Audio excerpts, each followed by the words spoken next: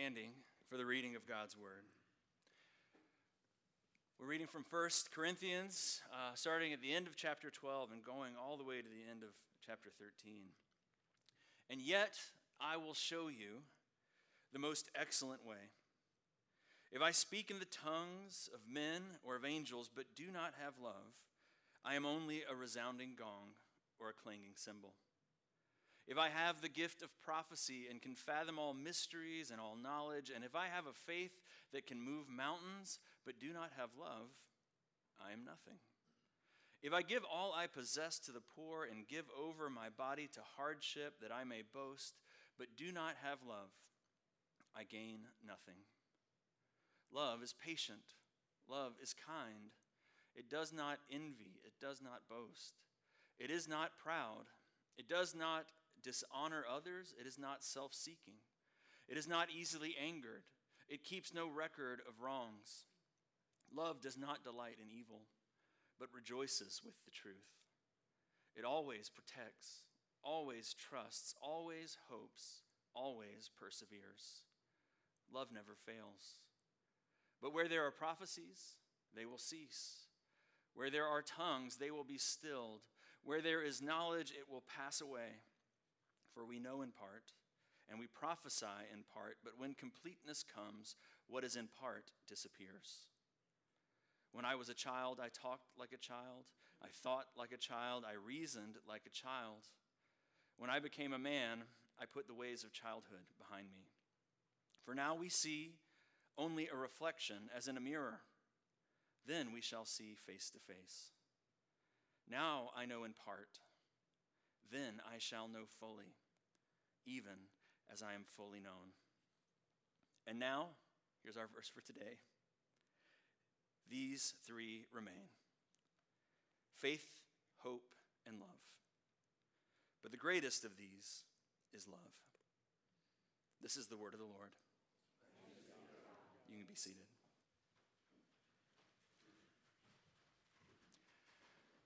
Well, a while back, I was at the Lowe's YMCA, not too far from here, and I stumbled across a bookshelf that I think was intended to display today's verse if it wasn't for this very unfortunate bucket at the bottom.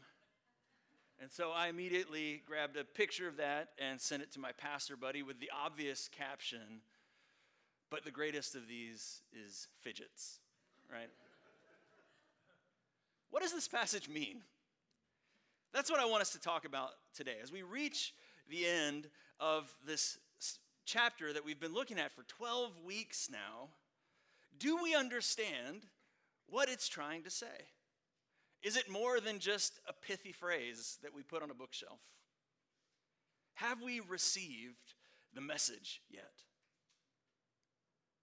Do we understand that of all the things that Christ's followers are called to, the greatest of them is love? Have we let that sink into our bones yet? The reason we picked this chapter in the first place so many months ago when we were planning out the preaching calendar is because our church is headed into a major time of transition. We're headed into a moment that's going to be filled with a lot of joy. There's going to be a lot of excitement. There's going to be a lot of great things happening, but there's also going to be some change. And that means there's going to be opportunity for conflict.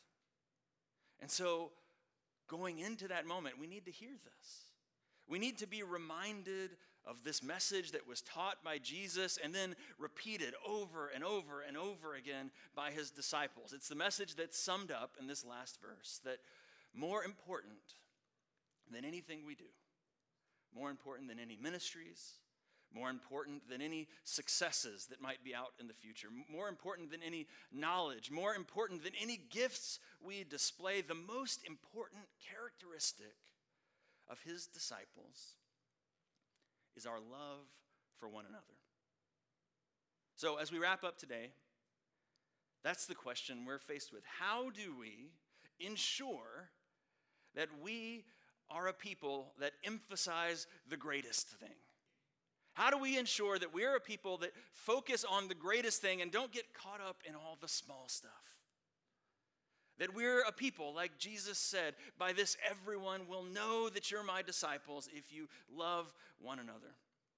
If that happens, what are our lives going to look like? What will our individual lives look like when we're so filled with love that everyone looks at us and we say, well, there's a disciple of Jesus? What is our church going to be like when we're a church founded on the greatest thing, love? So we got a pretty simple outline this morning. It is what a community of love doesn't look like, what it takes to become a community of love, and then finally, why love is the greatest thing. So let's get started. What does a community of love doesn't look like? What a community of love doesn't look like. Okay, so after all these weeks of preaching through this, studying through this, I still can't get over how differently we tend to read this passage compared to its intentions when it was first written. This passage, we've said it before, it's beautiful, it's poetic, it draws us in. It's something that we do want to frame and hang up. We want to read it at a wedding, but it's at its core, it's a rebuke. It would be like someone singing you a beautiful love song about their ideal mate.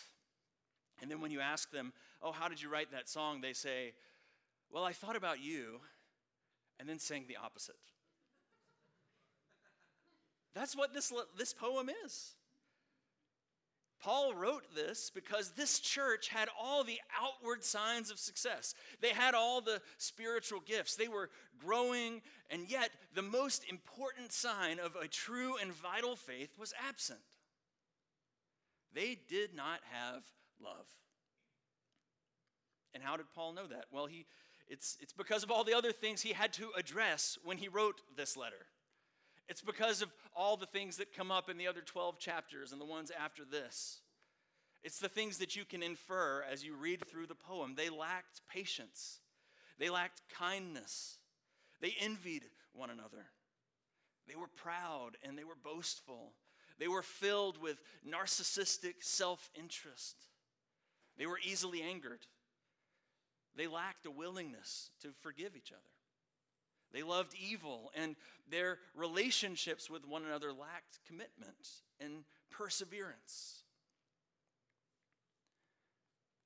A lack of love in the church, that's a major problem.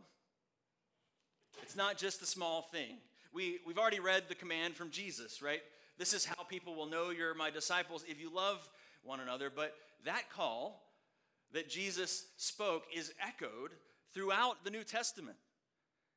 The other writers that followed Jesus, his disciples, kept bringing this up. And here's just a few examples of it.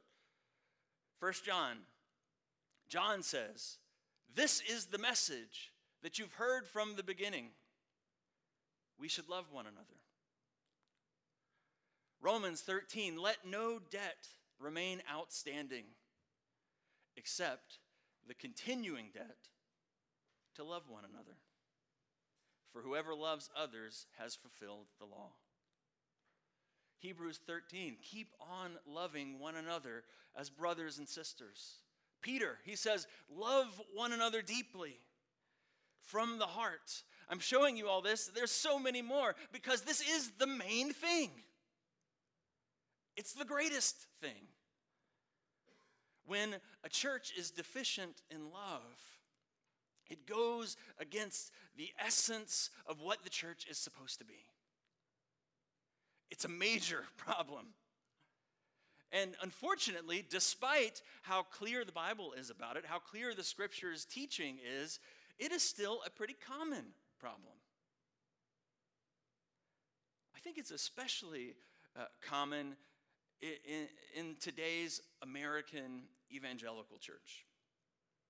I really worry when I look at the state of the church today because I think so often our image of success, our picture of what it looks like to achieve our goals is shaped much more by the culture around us than Christ's actual commands.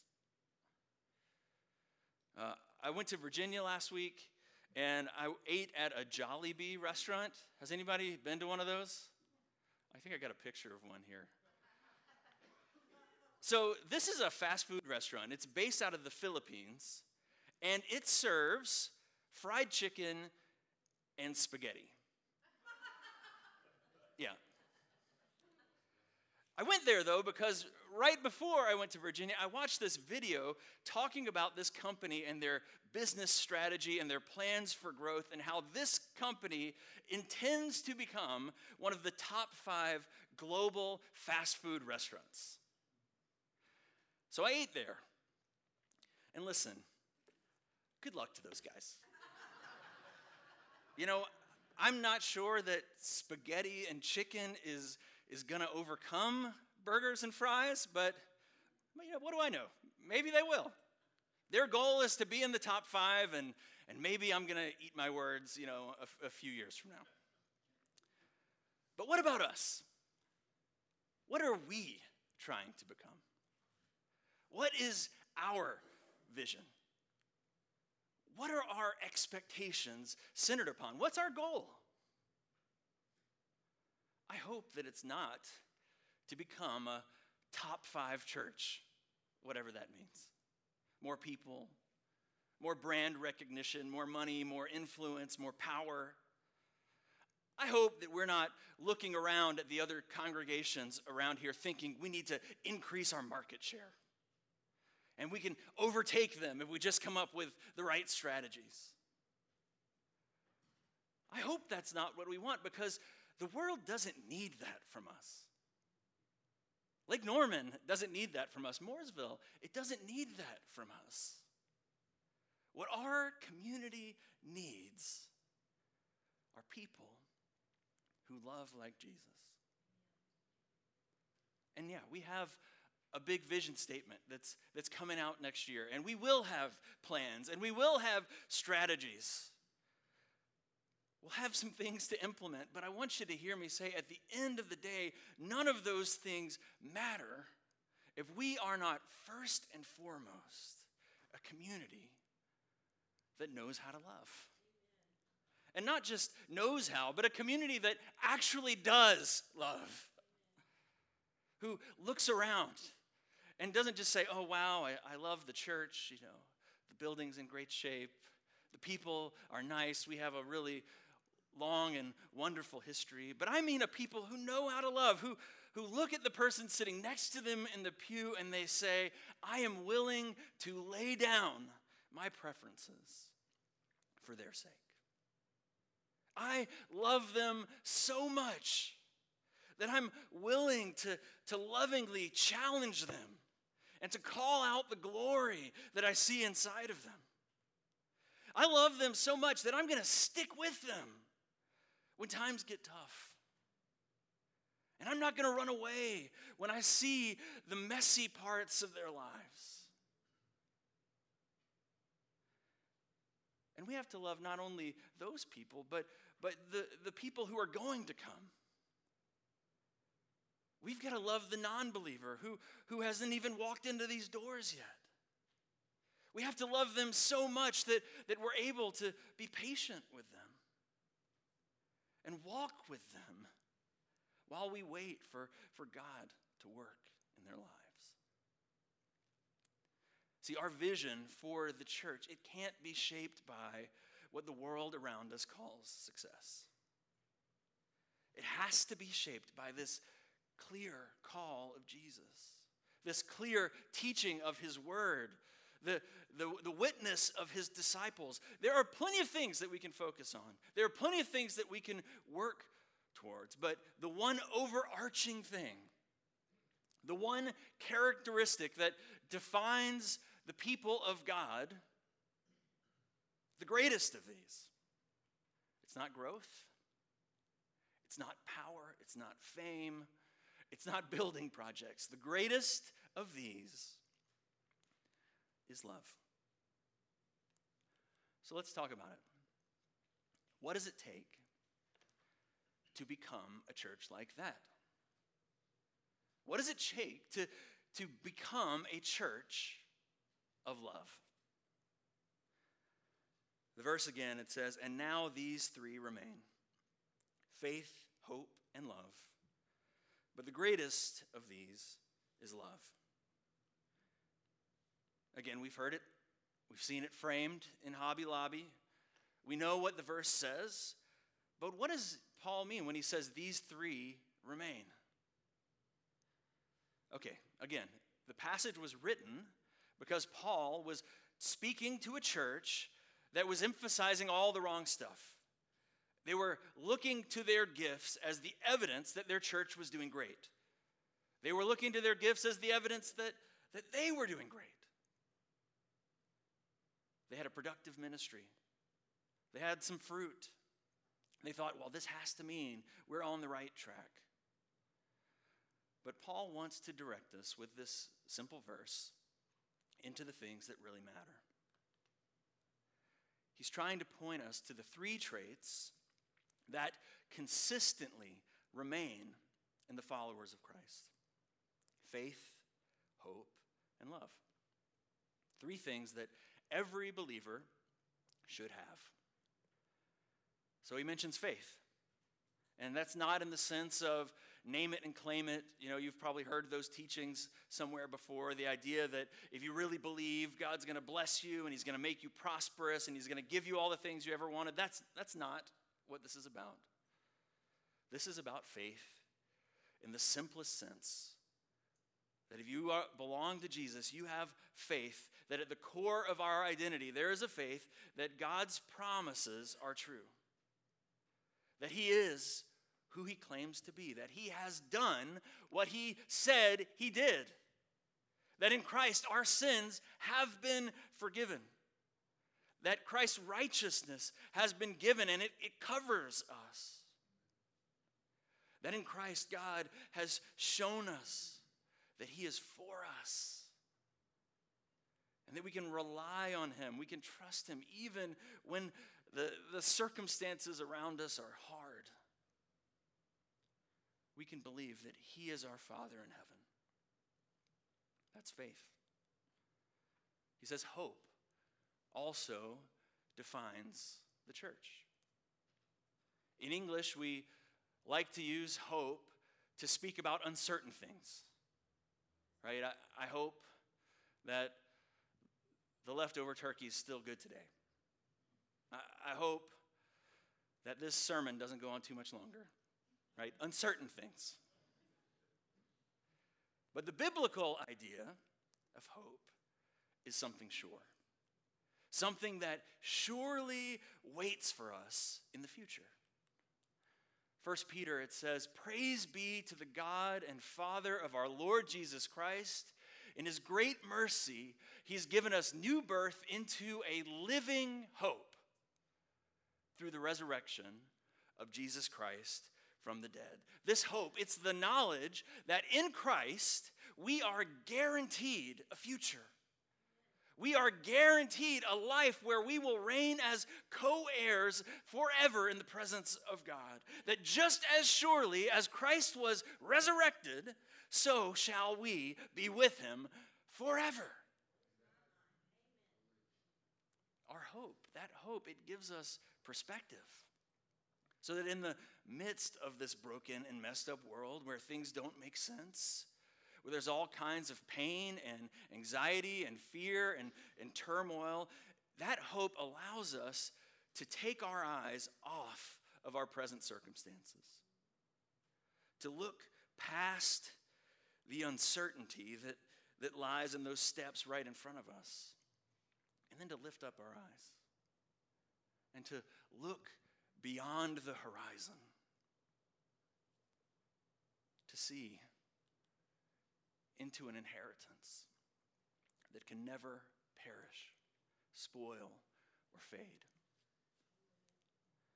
We live by faith in what Christ has done for us. We live in the sure hope of our Heavenly Father's promises. And then thirdly, Paul says, he ends here with love.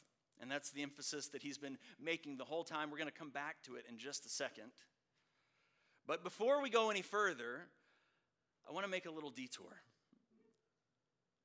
Because I need to point out one of the major differences between this church in Corinth and our church today.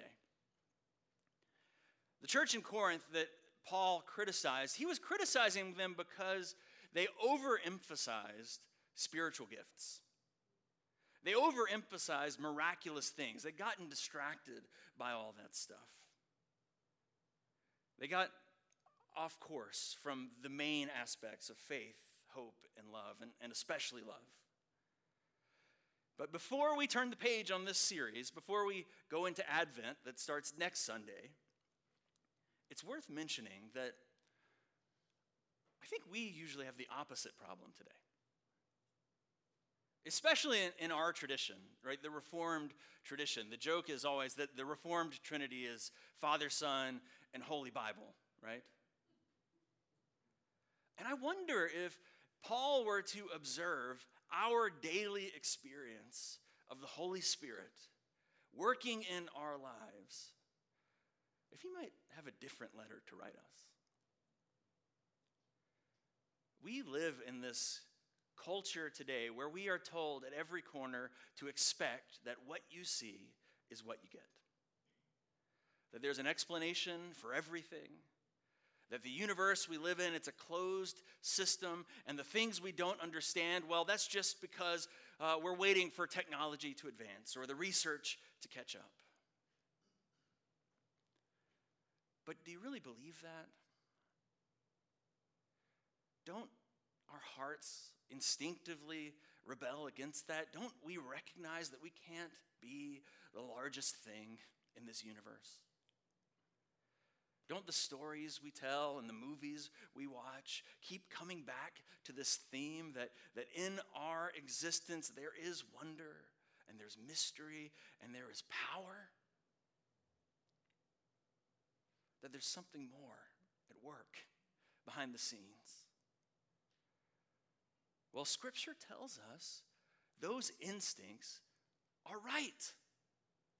You're not crazy. That really is the case. And I hear Christians often quoting these verses about, putting on the armor of God or we don't do battle against flesh and blood. But I worry that they're just quotes we use. That we don't actually live with the expectation that God is going to show up and do anything. This God who we serve is not a philosophy.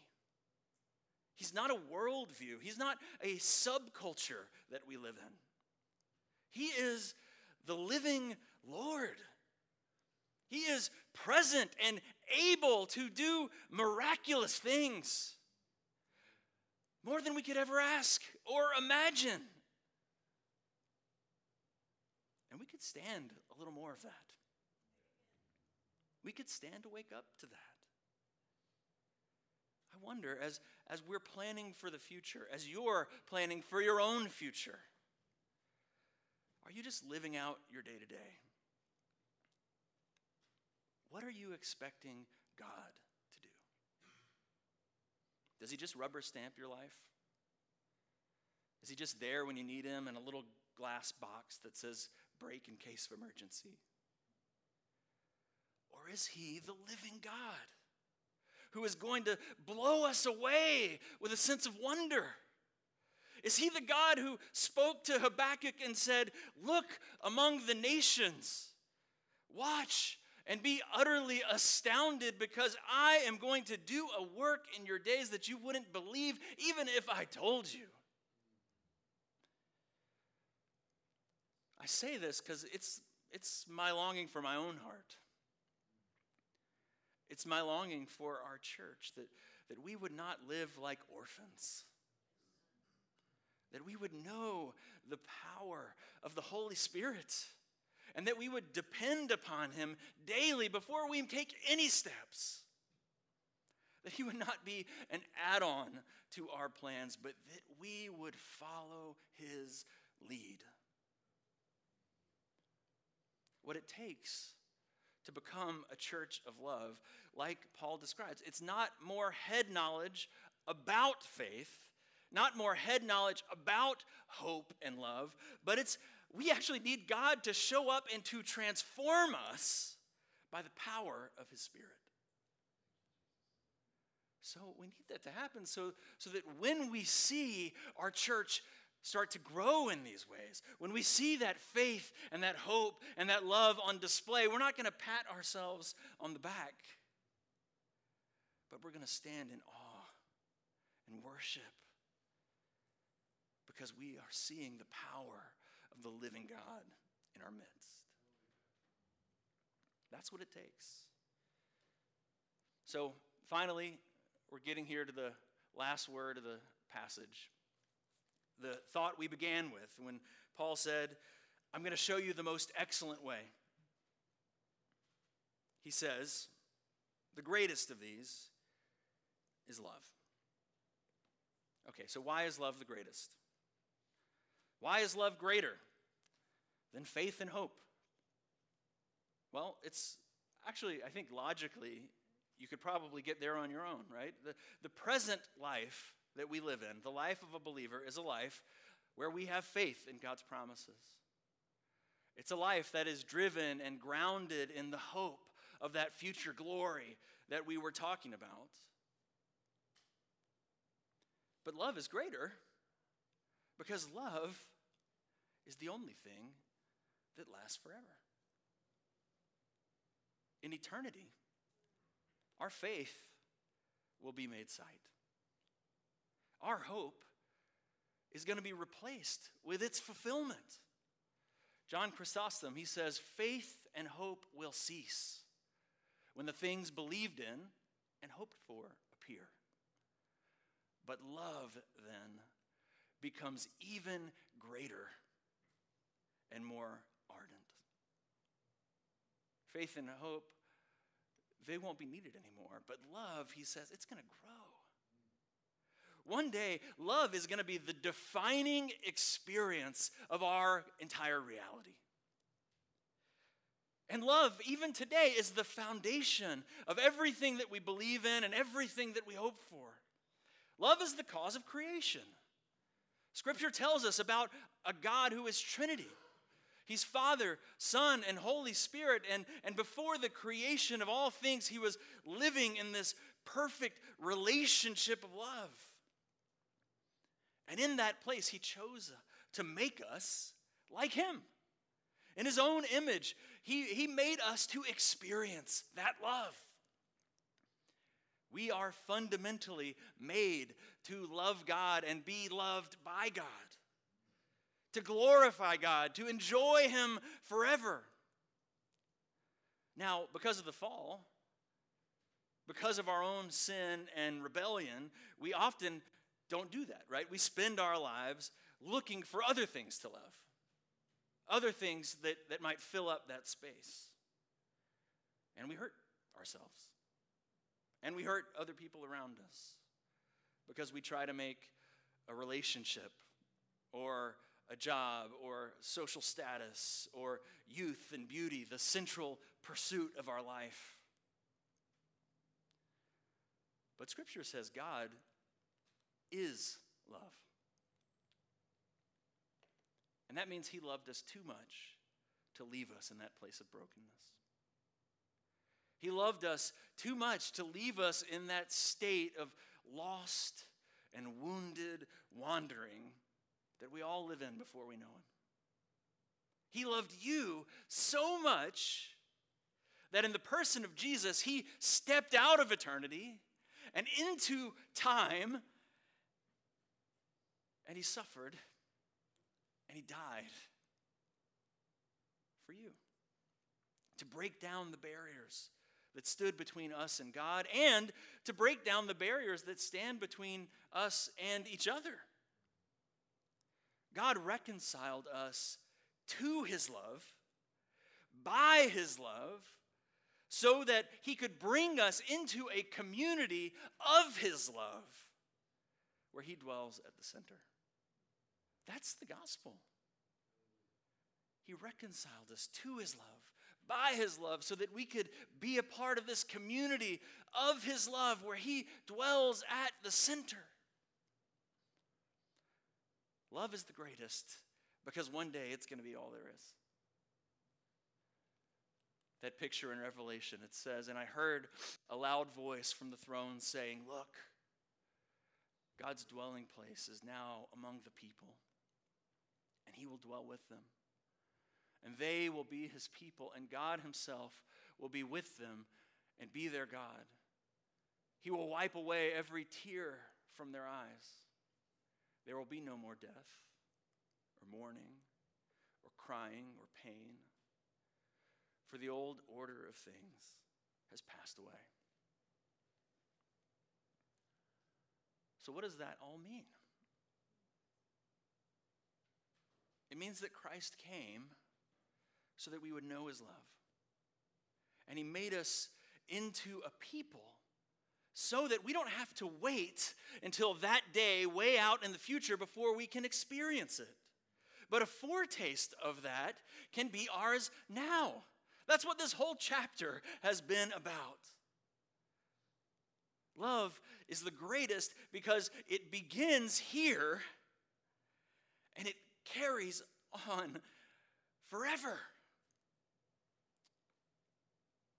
That's the glory of our life together in this room. The church is supposed to be the first taste of this eternity we were made for. We're all headed for that day, the one that we spoke about last week when Robert preached, that day when we shall know fully, even as we are fully known. I love that line.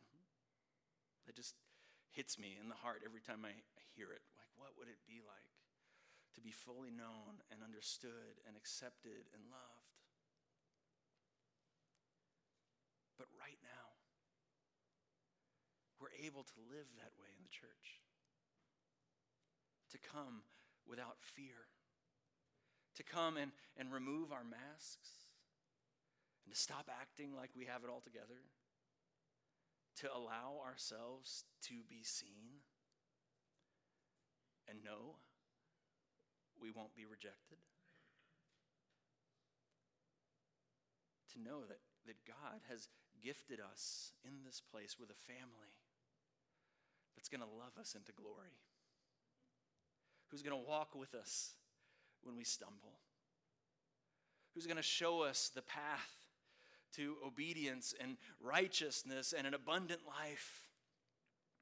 He's given us a family who's going to mourn with us and rejoice with us. Together, all of us, while we wait for Christ's return. And I don't know, maybe that still sounds too abstract. I don't really know how to connect this idea, but I can say this to you.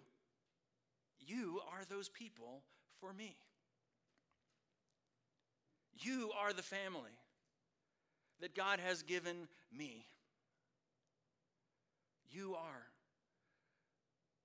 my fathers and mothers and sisters and brothers and children in the faith. And together, we are headed for an eternity in the presence of Christ.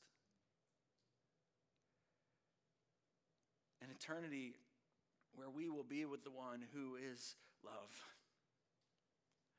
And you know, I see that glory here. And I think about the future, and I can see the glory that lies ahead if we just take these words to heart. Not the world's standards of glory and success, but God's. I see, I can envision it. Can you?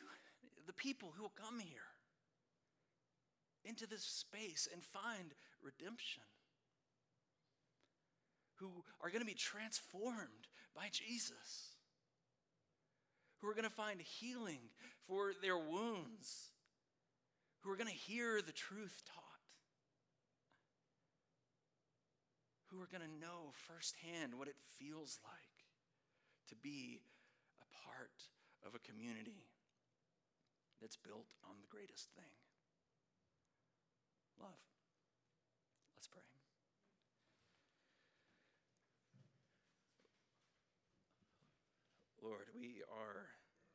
amazed at your promises to us.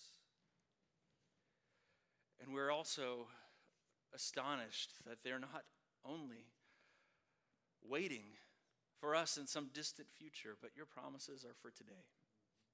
That your love is coming after us, as we sang, even right now, in this very moment.